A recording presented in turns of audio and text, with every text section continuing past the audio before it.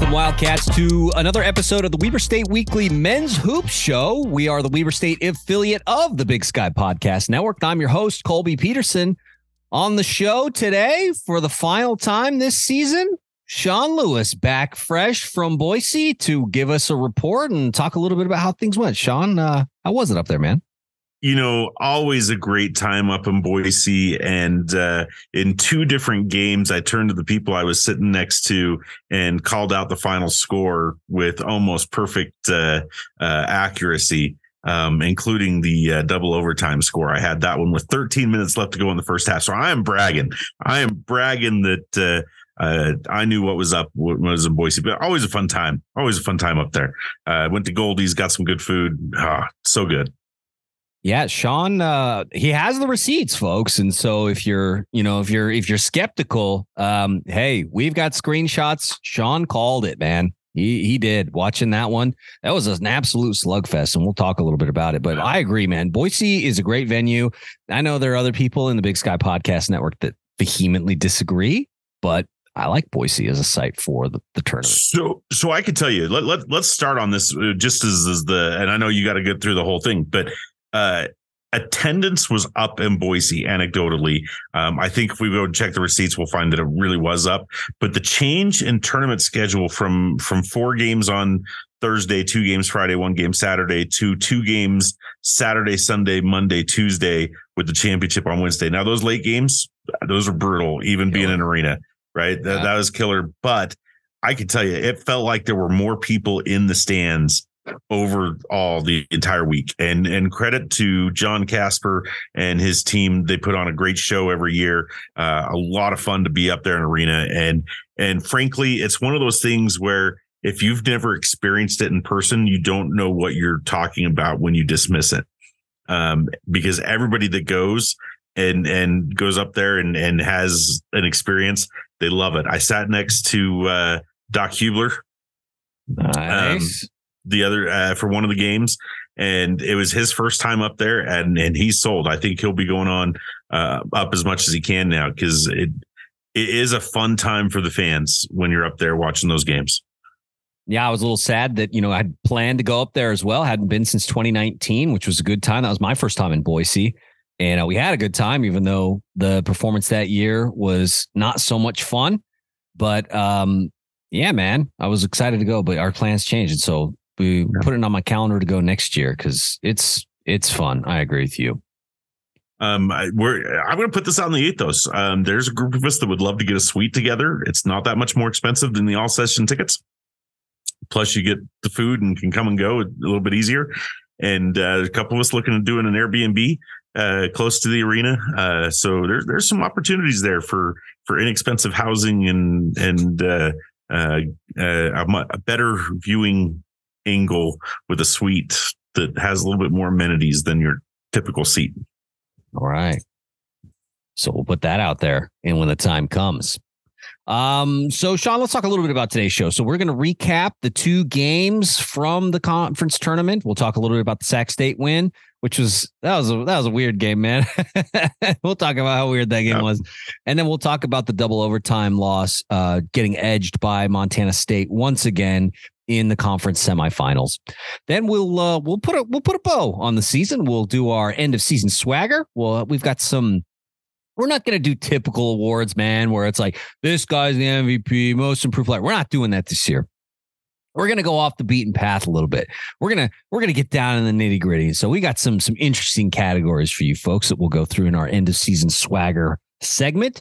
And then we'll do Wildcat rants as well, because there's always something to complain about. And so we'll do it. We'll complain. But before we get into all that, I encourage you all, please subscribe to the show, Apple Podcasts, Spotify, Stitcher. I know it's getting late in the season, but we'll be starting up softball soon. Unfortunately, the game this week, a home opener, was canceled. That's too bad, because my understanding is there's a lot of snow in Ogden. So no softball in Ogden quite yet, but we'll be continuing our coverage now that hoops is wrapped up, with some softball coverage to lead us out. And then we'll be doing some interview stuff over the course of the summer, kind of keep folks interested and keep our Patreon supporters, keep them around. Thank them for what they do. You can also get us on social media, Facebook, Instagram, Twitter. And then, like I said, patreon.com/Weber State Weekly. If you want to get some of this good content, we'll be giving our interviews to some of them will be Patreon exclusive interviews. So the general public will not get those interviews at all. And some of them will be Patreon first interviews. So folks will get them first and then they will get moved to the general feed. So we'll decide kind of how that works. But overall, we did the premium preview for you folks. Had a good time there. We're going to try and maybe do some of that once softball season, once we get around to that. But patreon.com/Weber State Weekly.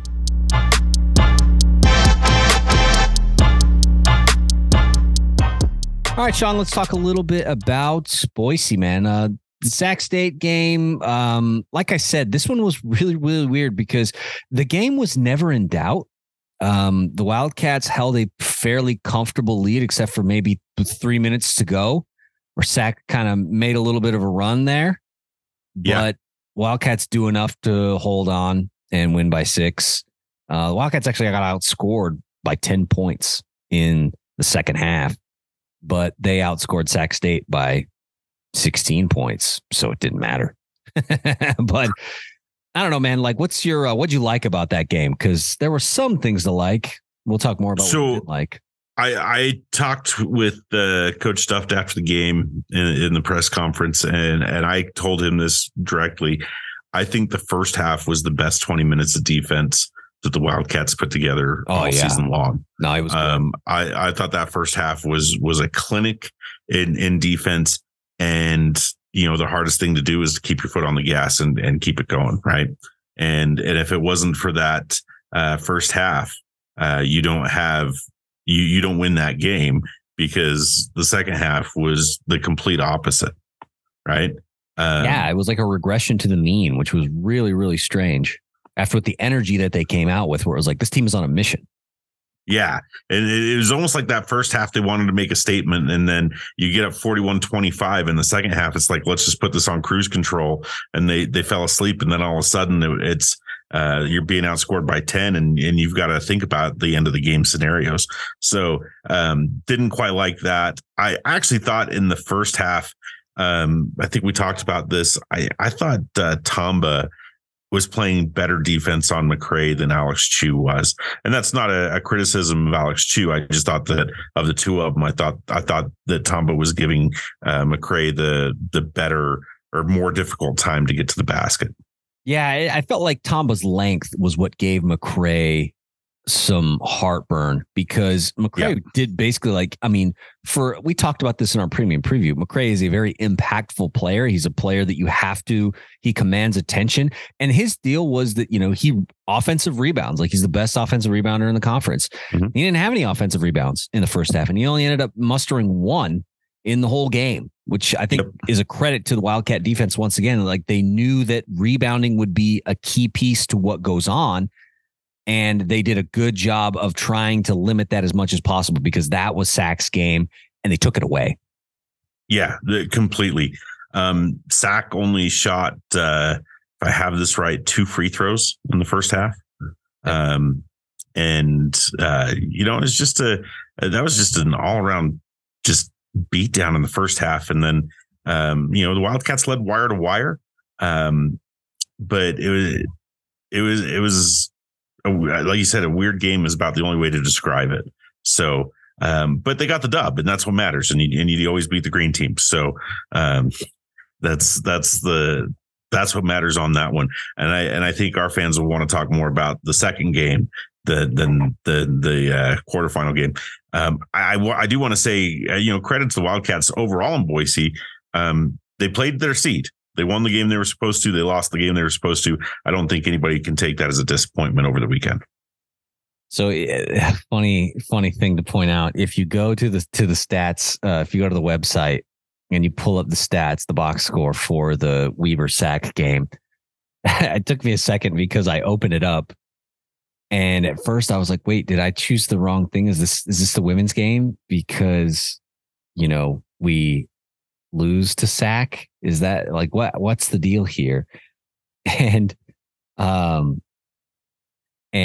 like it has Weber State is 64, Sac is 70. And then when you it also has Alec Chu playing for Sac. Yeah. Same with Steve Verplanken. So it's like, man, I don't know. This is all like, it's all mixed up, dude, but super funny. But second half, like you said, let's talk about things we don't like, because I think that's a good transition. That second half, like you said, they really put it on cruise control, regressed to the mean, and gave Sac hope to get back in the game. And they did a lot of things that they wanted to do in the second half. They started to rebound a little bit more, which, is inevitable. They're going to finally get to do the thing that they want to do. But they shot 16 of 27. In the first half, they shot 10 of 22. That's what they did. And then they shot 3 of 9 from 3, which, it's not burning down the nets, but that 16 of 27 is the thing that, you look at that and go, yeah, they made 6 more buckets in the second half than they did the first. I'll tell you what I didn't like in that game, and that is Do It All DJ only getting 5 boards and Sacramento holding him to half his season average as the best rebounder overall, best defensive rebounder of the country, holding him to half his average. What's up with that? He ended up with 18 points on 7 of 19 shooting, but I think there's a sense throughout the people that I was talking to that DJ wasn't how do I put this politely, as engaged as he probably could have been in both of these games. And so whether that was a self-imposed mental distraction, maybe it was something else. I'm not going to call him out on that, but that was the stat that stood out to me, was he only got 5 boards in the game against Sac. Yeah. And I think that it's kind of funny because Weber State came away with 18 rebounds in total. No offensive rebounds, 18 rebounds in total. They actually got out-rebounded by Sac. And so we talked about how even though they wanted to take that away, they still got out-rebounded, but they got enough rebounds that it didn't matter. I mean, and I hear what you're saying, where it's like, it's tough. Jones comes away with just 5 rebounds, had a really tough, not just this game, but in the game against Montana State tournament. Yeah. He did, because he did not shoot the 3 well. I think that, in this game, he went 1 of 7. And so he was trying. And that 1 3 that he did hit in the game was really a big one. It was super timely. Yeah. Yeah. And so, but he kept trying to hit those 3s, and they were good looks. They just something about it. They just weren't going down. And then, like you said, the boards, normally very dominant on the boards, but in this one, not, and only comes away with 5 boards, but he did have 4 assists. I'll say that. Yeah, no. And look, if at 3/4 or half DJ scores us 18 points and 5 boards, and he's still better than half the players in the conference. Right. Yeah. So, I'm not trying to speculate on what was going on, but it just felt like he was off the entire tournament. And if an off DJ still gets you 18 points, well, I'll take off DJ. But if we had fully 100% DJ playing to his full potential, things might have turned out a little bit differently on Tuesday night. Also, to point out in this game, he's not living at the line either. He's only 3 of 4 from the free throw line. Yeah, so, not getting the calls. Yeah, he was not getting the calls that he normally did. And I think that probably frustrated him. So it probably plays into what you're talking about, Sean, where it's just like the refs aren't giving him the calls. Like they're swallowing their whistle on a lot of things where it's like, really? We're not calling that? Which is weird to say they were swallowing the whistle over the whole weekend, because there was a lot of whistles throughout the whole weekend. Yeah, we'll get to that later. Yeah, we're going to talk about that in the next one, aren't we? But yeah, in this one, Jones wasn't really getting the calls. The Wildcats overall didn't shoot a ton of free throws in this one. 10 of 12, it's not a bunch. Nobody went to the line really more than Jones with 3 of 4, but still not a ton of free throw shooting compared to Sac State, who also didn't shoot a lot either. They only shot 5 of 6 free throws for the whole game. So credit to Stephen Verplanken and KJ Cunningham, both finishing the Sac game with 16 points. They were huge in that game. Yeah, I think it was career high really for KJ, was it? Yeah, I'm not sure about that, but probably close. Yeah. But I mean, the Wildcats end up pulling this one out. So we didn't necessarily like the way the second half went, kind of hit cruise control a little bit, but they do enough to get it done, eliminate Sac State, beat the green teams. We love that. and they get to move on. So I don't know. You want to throw out an MVP for this one, Sean, or do we just move on and we just talk? Let's just move on. All right. So let's talk then about the semifinal game, because after Eastern went down to NAU on Monday, I think everybody was like, or actually that was Sunday, right? Sunday night. Yep. Because Monday was the day, it was our day to play. And Eastern goes down, and then all of a sudden there's this sense that the tournament just got wide open. Let me tell you, the Northern Arizona run is, in my opinion, is the greatest run in Big Sky Conference tournament history, going from second to last in the conference standings, coming in as a 9 seed, making the title game, and giving it everything they had in the title game. 4 games in 5 days is just difficult for anybody. But with that shot taking out Eastern, there were 2 teams, both from the state of Montana, that pretty much thought that the conference tournament was going to come down to Cat Grizz, and that it was their birthright to win. And Montana got handled by the Northern Arizona and lost that semifinal game. And Montana State took care of their business against Weber. Well, I don't know. We'll talk about it. But yeah, I think that you're exactly right. Once Ewu goes down, there was a whole different feel in the arena and amongst people up in the media center and just fans that you talk to, that there was something going on in this tournament that wasn't the typical. And so, it was.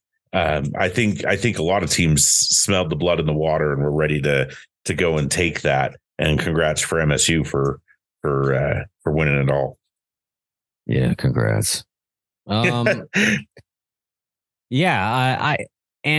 think that NAU was almost like a perfect storm, because they had the right pieces to beat Eastern, which was really, really weird, because they had the bigs who could stretch the floor and shoot the 3 in Nick Maines, and they had Jalen Cone, who's the second best, 3-point shooter in the conference.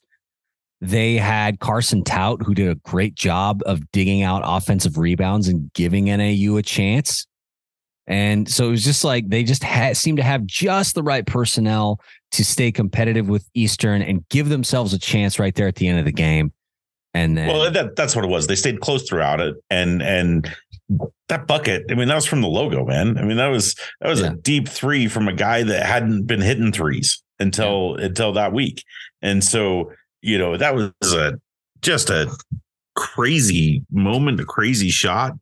And you could tell that Eastern was stunned, but that's the game that I sat next to Doc on. And frankly, we were sitting there saying, you can't let these guys hang around. You can't let these guys hang around. Mm-hmm. And the second that game was over, I turned to Doc Hubler and I said, look, that Sprinkle is telling his team this very moment, you just saw them go out. You got to pay attention. Don't let teams hang around.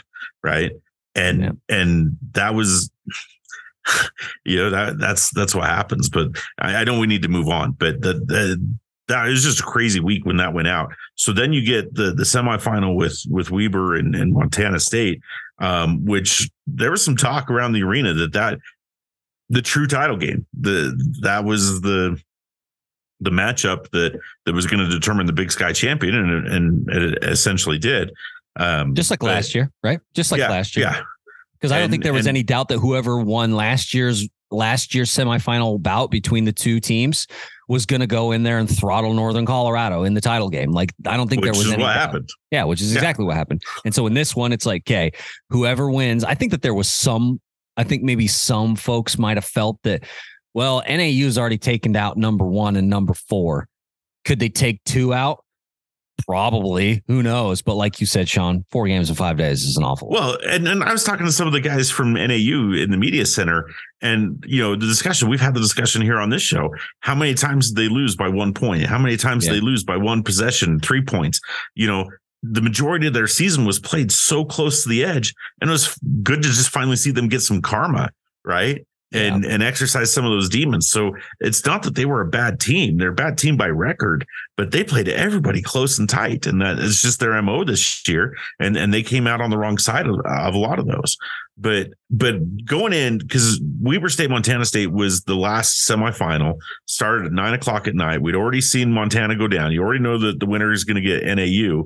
And so there was some hype for that matchup. And you get into it, and it is both coaches talked about the defensive slugfest that it was, and it was very physical. No doubt about that. And I don't know how much tactically that was planned or what that was. And I don't know how much the officials played into it, but gosh, there was a whistle every end of the floor. There was no flow to that game. And when you looked at the play-by-play, and I'm going to pull this up here because I want to make sure I get it right, because at about 13 minutes left in the second half, pardon me, I'm on the wrong screen. With 13 minutes left to go in the second half, the score was 40-38. Yep. Right. Yep. That's a low scoring game. Yeah. Porter hits 2 and puts the Wildcats ahead.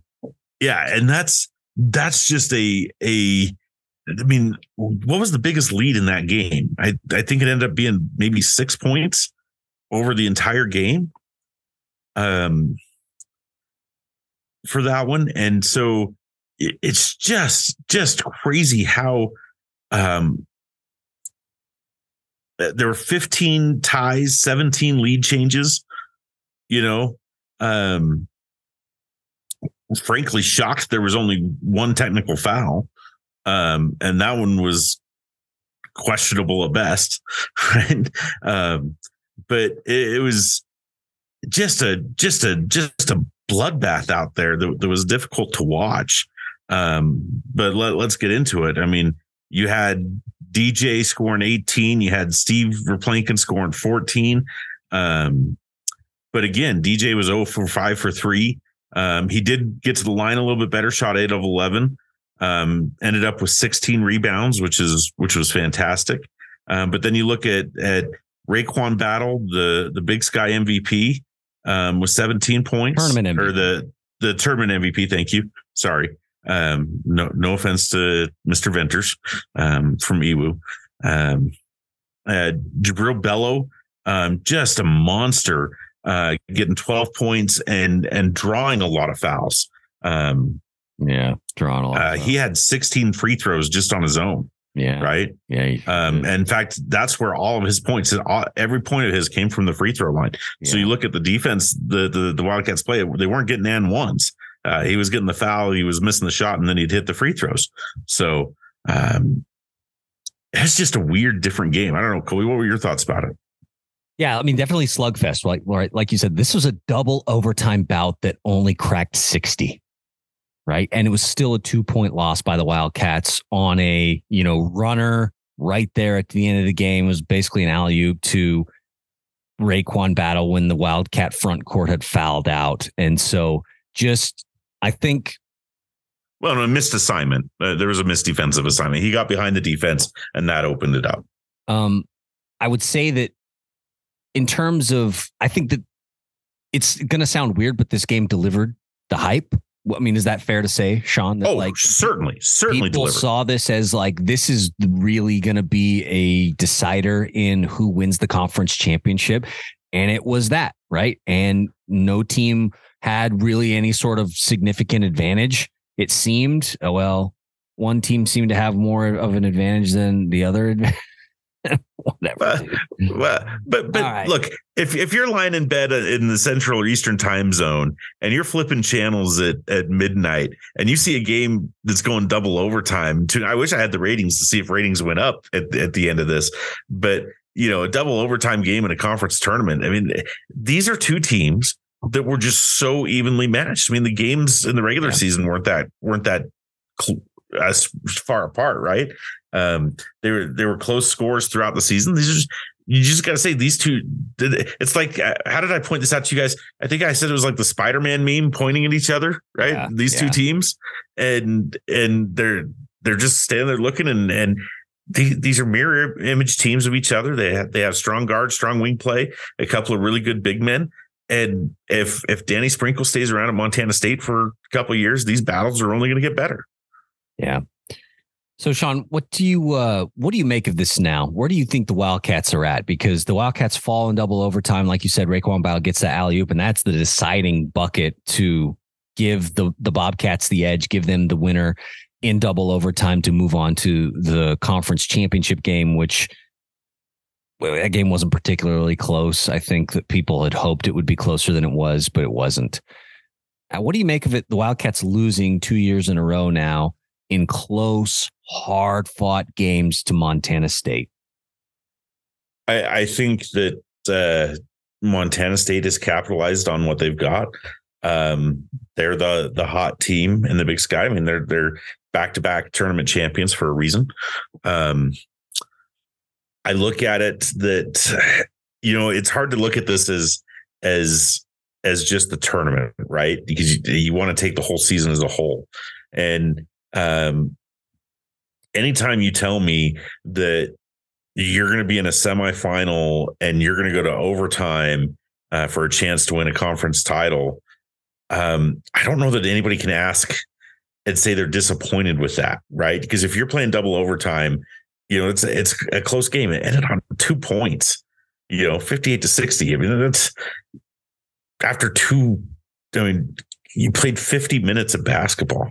But if you look at the season as a whole and say, gosh, okay, the Wildcats are going to finish third in the conference. They're going to lose in overtime or double overtime in the conference semifinals in the tournament. Was this a bad season? No. Was it the greatest season in Wildcat history? No. But goodness gracious, there were some fun times. There were some highs, there were some lows. But I think at the end of the day, you're the third seed. You did exactly what you were supposed to do in the tournament. And they had their shots. One more bucket goes in, you make one more defensive stop. You had your shot and you came up a little bit short, but I don't think that's any reason to hang your head. I don't think Wildcat fans should be disappointed in the basketball team. I think Grant Duft has a little bit to learn as a coach and Eric Duft, sorry. Too many Dufts. Not football season yet. It's not football season. Yeah, I get those two mixed up all the time. Eric, he's got some things to learn as a coach. But that he's going to improve. I tried to ask him in the press conference after that game to reflect on his season. And, he gave me a good non-answer about, there's always work to be done and he's got things to do. So, but I think it's successful. You finished third in the conference, which is you're in the top three. You had a chance. And let's hope that next year is going to be good. DJ was sitting on the podium in the press conference after that game and started listing off all the stuff that they've got coming back. And he's excited for next season. And he's like, we're going to be good, and there's going to be some continuity in the Wildcats, right? Because we're not losing much scoring. This team's going to basically all five starters are coming back, if I understand that correctly. So there's a chance that this team can learn from this and improve. But if you lose the eventual champion, I don't know that there's much to cry about. I think that in the woes that were November and December, if you came to me in those moments and said, Colby, this team is going to be the 3 seed and is going to lose in double overtime in the semifinal, I probably wouldn't have believed you in that moment. So it just kind of taking a step back and saying, yes, it sucks to come short once again in the conference tournament.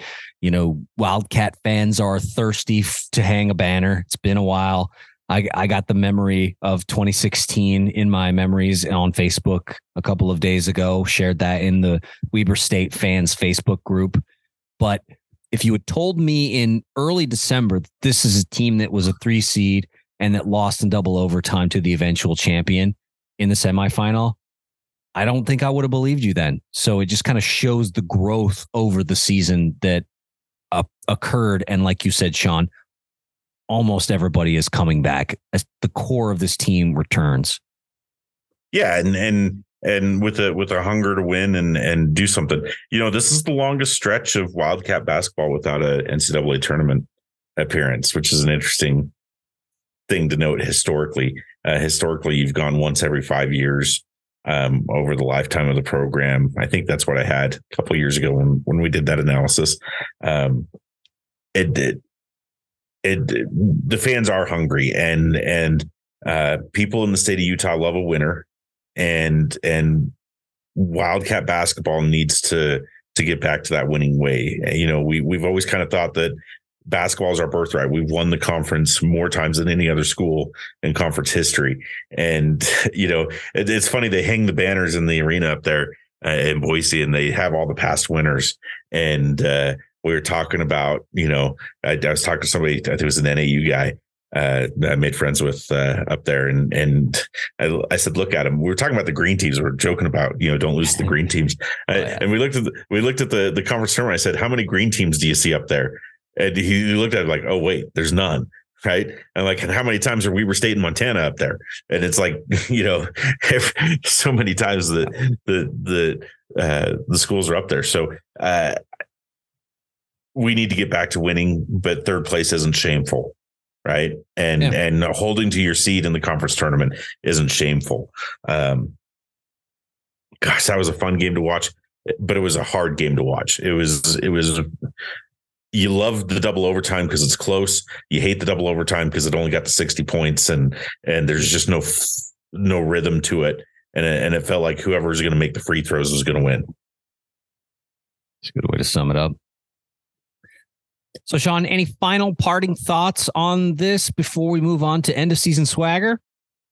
No, I just, like I say, it's always a fun time. I enjoy seeing some people from around the conference. It's just a good time, and I'm glad that they do it in an arena that's the perfect size for the Big Sky. I can nitpick about a lot of things, but overall, I think the Wildcats have had a good season. It's the first season I've had to watch more remotely than being in an arena, which was a different perspective for me, and seeing it from this angle, and I'm just glad for the opportunity to be here and to talk about Weber State basketball, and I think some good times are ahead for the Wildcats. Yeah. Plus another gift from this conference tournament is Lance Hartzler, who used to be the beat writer for NAU, then was a beat writer for a time for Montana, now doing something else, did some writing for Mid-Major Madness this year. Compiled a list of Joe Craven's one-liners. That's worth your time. I haven't seen that. It's good. I haven't seen that. I gotta. And then he also he created a Joe Craven's with Fire Eyes meme. Yeah, I saved that one. Yeah. You have to send that one to me. Oh, no problem. One of the people I sit with on the regular at the tournament is not a Joe Cravens fan, and then there's some stuff we won't get into any of that. But I was listening to a replay, or I'd put the feed on to watch a replay and heard a one-liner, and I think I said something like "National Treasure Joe Cravens," and I got a dirty look from my buddy that's not a big fan, and it was just funny. It was nice to hear. I think a lot of people, I noticed that there were people watching just because it was basketball on, which I think also speaks to the strength of moving the tournament to when it did. More people, we'd have to get the numbers, but it seemed like more people watched because of when it was on. I mean, as a sports fan on Twitter, you find yourself in certain fandoms. And so me being a Milwaukee Brewers fan, following a lot of Milwaukee Brewers fellow fans on Twitter, there were people from Wisconsin who were commenting on this funny color guy for this Big Sky tournament, and those are folks that are they're Big Ten folks. They're watching Wisconsin play, and they were watching this stuff, so it was this kind of this weird crossover of my fandoms where it's like, yeah, people are enjoying this. So it feels like this was a good year. A lot of things went well for the conference. They had the right team, having Tony and Joe Cravens there. A lot of big moments like the NAU shot to win and eliminate Eastern. Just to that point, credit to the conference. Usually, Joe Cravens has been doing the conference tournament for ever, and he's had a couple of different play-by-plays. I think this is Tony's first year doing the play-by-play at the conference. It was the second year. Yep. I'm always there, so I'm not listening, so I don't know. But I think this is the first year, and maybe I'm wrong, you'll correct me, but I think this is the first year that those two have got to do the ESPN call, because previously they've had the conference guys do the early rounds, and then they bring in announcers to do the ESPN game, usually just the title game. And now we've had 3 games on ESPN, and they let Joe and Tony do it. And I thought Tony knocked it out of the park. I listened to his call on the championship game, and credit to them. I mean, Tony's a great guy. We've met him. He's a friend of the program. He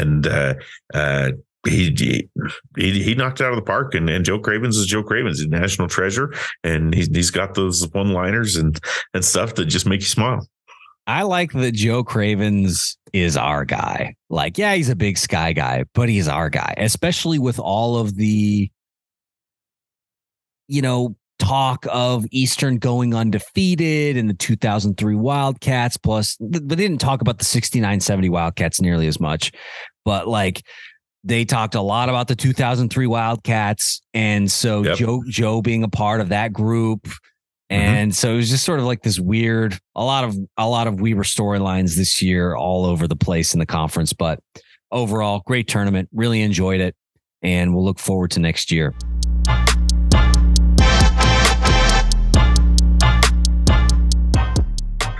Let's do some swagger, Colby.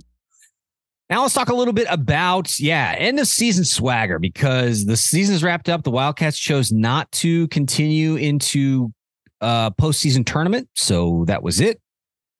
Things wrapped up in Boise for them this season, and they will go into their off season and figure stuff out. So we wanted to give away some awards, but we didn't want to do like normal awards or talk about, the same normal stuff of big, MVP and most improved player and all that junk. So I wanted to focus more on some things that, maybe give some guys who maybe don't necessarily get the credit, that kind of stuff. And so I just had questions for Sean, because I know Sean watched a lot of basketball. He always watches a lot of basketball, which is why he's sitting in that chair right over there. And so, Sean, my first question for you on this one was, who do you think had the biggest moment for the Wildcats in the season? And it could be either non-conference or conference, the whole bit. I want to give this to the team, right? Okay. Because the biggest moment for me of this season was beating Utah State in Logan. Oh yeah. And that's a tournament team, right? Yeah. Utah State is the only team from the state of Utah that's playing in some basketball tournament that starts on Thursday. I mean, I don't count the first 4 playing games, don't count to the tournament, but I think that was the biggest moment of the season. I think it was a turnaround moment of the season, and I can't credit that to one guy. That was a team win. So the highlight of the season was the conference's only quad 1 win. Yeah. So that's the biggest moment of the season, hands down for me.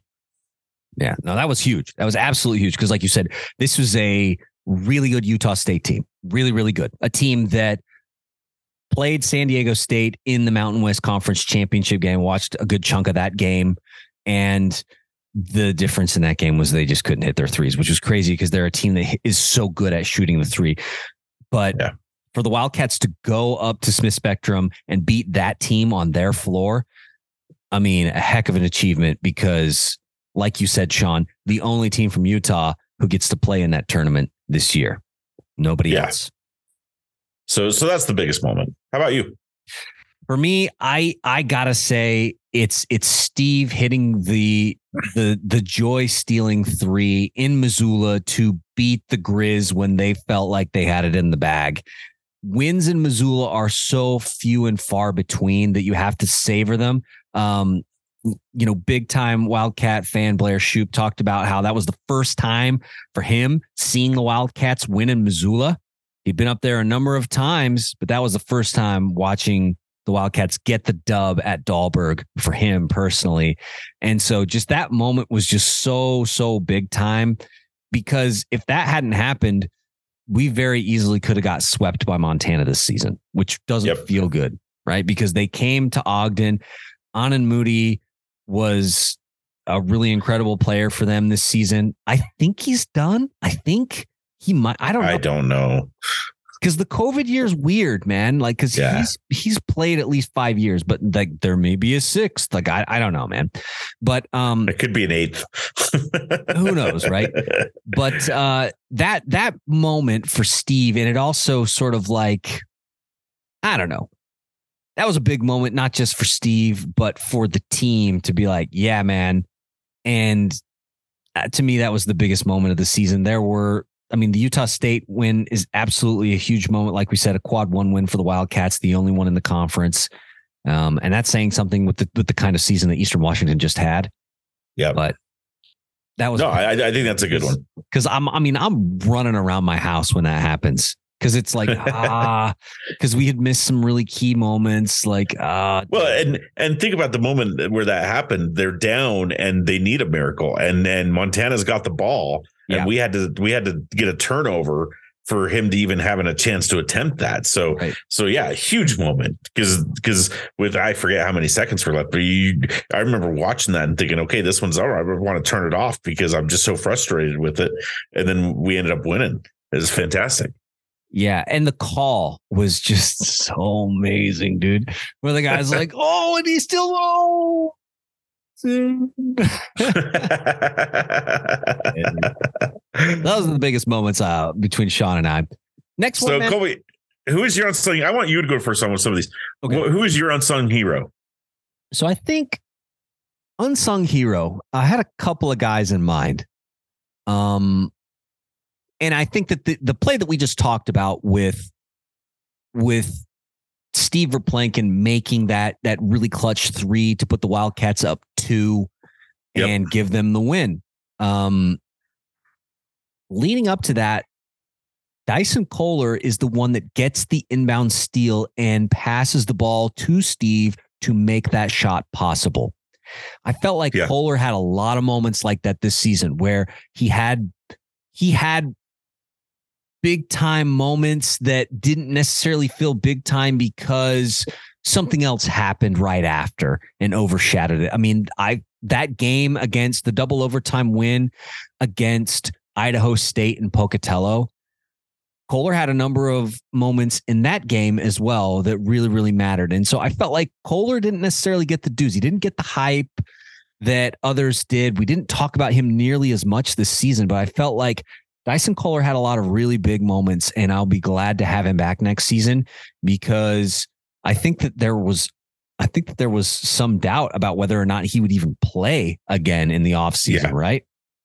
Yeah, if I remember right. To go from that to some of the impacts that he had over the season. Yeah, I think Dyson Kohler's my unsung hero this season. So mine is, this is going to sound weird. I don't know. Steve Verplanken for me. I came into the season really high on him, wanted to see what he could do. He quickly became one of my favorite players on the team. Yeah. But all the star attention went to Do It All DJ, rightfully so. Sure. And DJ is the alpha. He's the MVP. He's the guy. It's his team, right?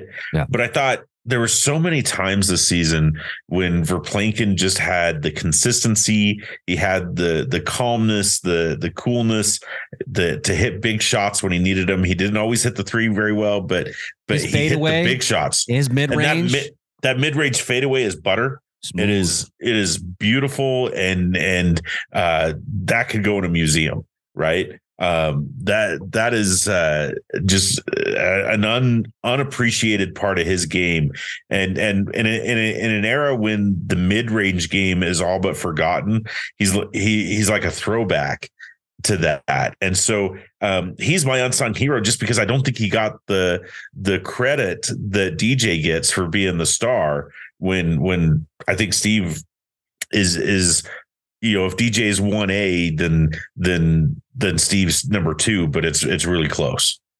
Yeah. No, good. That's a good pick, man. Steve really had some big moments and did a lot of nice things that maybe didn't necessarily get the love. He didn't get did he end up getting he ended up getting an all conference team. I think he was on the all conference team. Yep. So he did get some notoriety there and it was deserved, but yeah, I mean, obviously with the kind of season that Jones had, I mean, well, I've made it clear that I think Jones should have been the MVP, making no mistake about that. By the way, I can't remember somebody just put out another, award thing, and Raekwon Battle and Dylan Jones were first teamers, and Still Venters was second team. Just saying. Yeah. Let's talk about Glue Guy, because we've talked about unsung hero, and that's big. But who do you feel was the glue guy on this squad? The guy that kind of made things happen. It took me a couple of games, and it really was when we went to Ogden for the Sacramento State game, and we hung around after the game and got my children some autographs and stuff like that. And one of the guys to come up to us was Junior Ballard. And I talked about, hey, how was your night? Because I didn't have a box score in front of me, but I remember making some hustle plays and stuff. And he turns to me and says, oh, it was more of a defensive night or something like that. And so I started paying attention to his stat lines. And a lot of times you could say he disappeared, but in so many games, he made the hustle play or was around in the big moments. And so I'm kind of torn because I want to say him, but I also want to say Dyson Kohler, as you mentioned earlier. I think those two were it, but I think I want to go Junior Ballard just because I think he focused on doing a lot of the things that the team needed that didn't necessarily benefit him on the stat sheet. And to me, that's the definition of the glue guy. Who's making the hustle plays? Who's making everything? My all-time favorite glue guy in Weber State history is Darren Mahoney for those reasons. He was always the one sacrificed his body and going, he'd make a big three, but he wasn't the star. He wasn't the name player. And I think Junior Ballard kind of fits that role. For me, I think that my glue guy is going to go to KJ Cunningham. And here's why. So when they inserted KJ into the starting lineup, we started to see a big change with the team. The team got off to a really rough start. The out of conference schedule wasn't particularly difficult. It wasn't like it was the last year's out of conference was tougher, I think. But once they inserted KJ into the starting lineup, things really started to change, and he stayed there, right? Yeah. And KJ didn't necessarily always have the biggest night. He didn't always have the most assists. He didn't even always bring the ball up the floor. Jones did a lot of handling the ball, and that made sense because he was the true scoring threat. And so, but KJ, I felt, had his moments. I mean, we saw it in the Sac State game where he had some really big shots. He did some things that helped keep the Wildcats ahead and keep the Hornets at bay. And so for me, KJ being inserted into the starting lineup and his impact for the rest of the season sort of marked the change in this team when we started to see that growth away from this team that just loses to a team that really started to believe in itself. Yeah, no, it's a great call. I think the character of this team is we had a couple of alpha guys at the top, but a lot of really good role guys, a lot of guys that went out, did their job, knew what their job was and did it and played to the best of their ability. So you could name 3 or 4 guys as the best glue guy. Right. Last question for you, Sean. Based on everything you saw, whether you were at the Palace, or you were in Boise, you were watching the game online, on ESPN Plus, who do you think had the best time? Who was having the most fun in your view? That's a tough one, Colby, because body language is so important and right. Guys are up and down. I'm still trying to think of this one just because I can't. It eludes me, frankly. And so let me think about this for just a second. Do you want to talk for a second about who yours is while I think? Is that fair? Yeah, totally. For me, I think the guy that was having the most fun was Steve Verplanken. I haven't shouted out Steve yet in any of my my shout outs, well, except for the big shot. But I felt like Steve had the most fun. A guy who went from JUCO to Southern Illinois, now at Weber State, and really stepping into his role that he found here. A guy who we didn't even know if he was going to be able to play There was question about whether he was going to get the waiver from the NCAA to even put on the jersey this season. And I mean, can you imagine if he hadn't? How different would this season have been if Steve Verplanken had not been in the starting lineup? Very, very different. But Steve just felt like he was having a good time out there, man. It just felt like he was out there. He was playing his game. And for the most part, it worked. I'm going to throw out somebody we haven't talked about a lot, and this may sound weird. I want to talk about Alex Chu. Okay. Just because I think he's a guy that I don't know if he had the best time in game all the time, but he has such a great attitude, and he grew a lot this season. He grew a lot, and I felt like if they got the ball to him early and got him some early buckets, that his games went better. And you could tell, but he gets frustrated. I know. But I'm going to say Alex Chu. No, that's good. Because like you said, Alex really took some strides forward this season. You could see the growth from the beginning of the season to the end.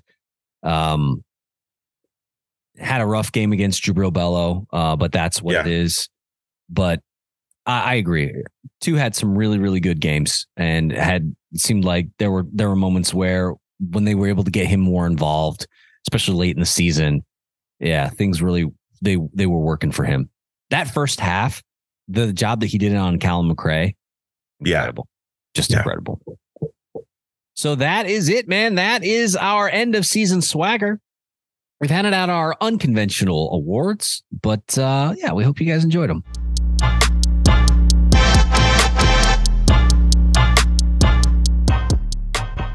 Now let's talk a little bit about Wildcat Rants.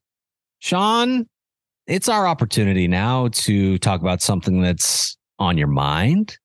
So I'm going to let you go first. What's your Wildcat Rant for this week? So my Wildcat Rant right now is just the unwatchable basketball that we seem to see more often than not in the Big Sky Conference. On the Twitter machine, Sean Rainey had a tweet about the Big Sky Championship game and fouls. 60 free throw attempts. All other D1 games that same day averaged 34.1 free throws. So now I'm not saying I'm on the record. A foul should be a foul at the first minute and the last minute. But watching that Montana State Weber State game, that semifinal, where there was a whistle every time down the floor. There's times when somebody breathes on somebody and it's a foul, and you look at it and there's somebody being tackled and it's a no call. All I'm asking for in this rant is that I would hope that the Big Sky routinely looks at their officiating and who's calling their games, and that we get consistency, and that we get something that where the officials aren't the star of the game, right? Let's make it so that it's an actual watchable product. Basketball is supposed to flow, and 60 points in a double overtime, there's no flow.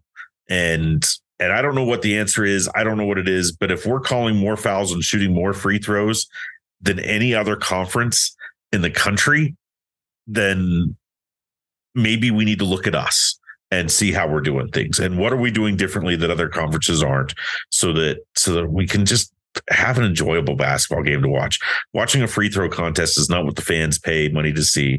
Watching the officials get their FaceTime on TV as they review calls ad nauseum for 16 minutes at a time.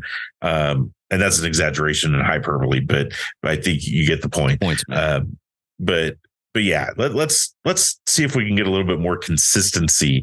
If you're going to have bad officials, at least they're bad for both teams. But I hate that almost every game in the Big Sky, one team or another always complains about officiating, and that's the winning teams complain about officiating. So, maybe we need to look into it. I don't know. I don't have answers. That's just what I want to talk about. No, it's a legit rant.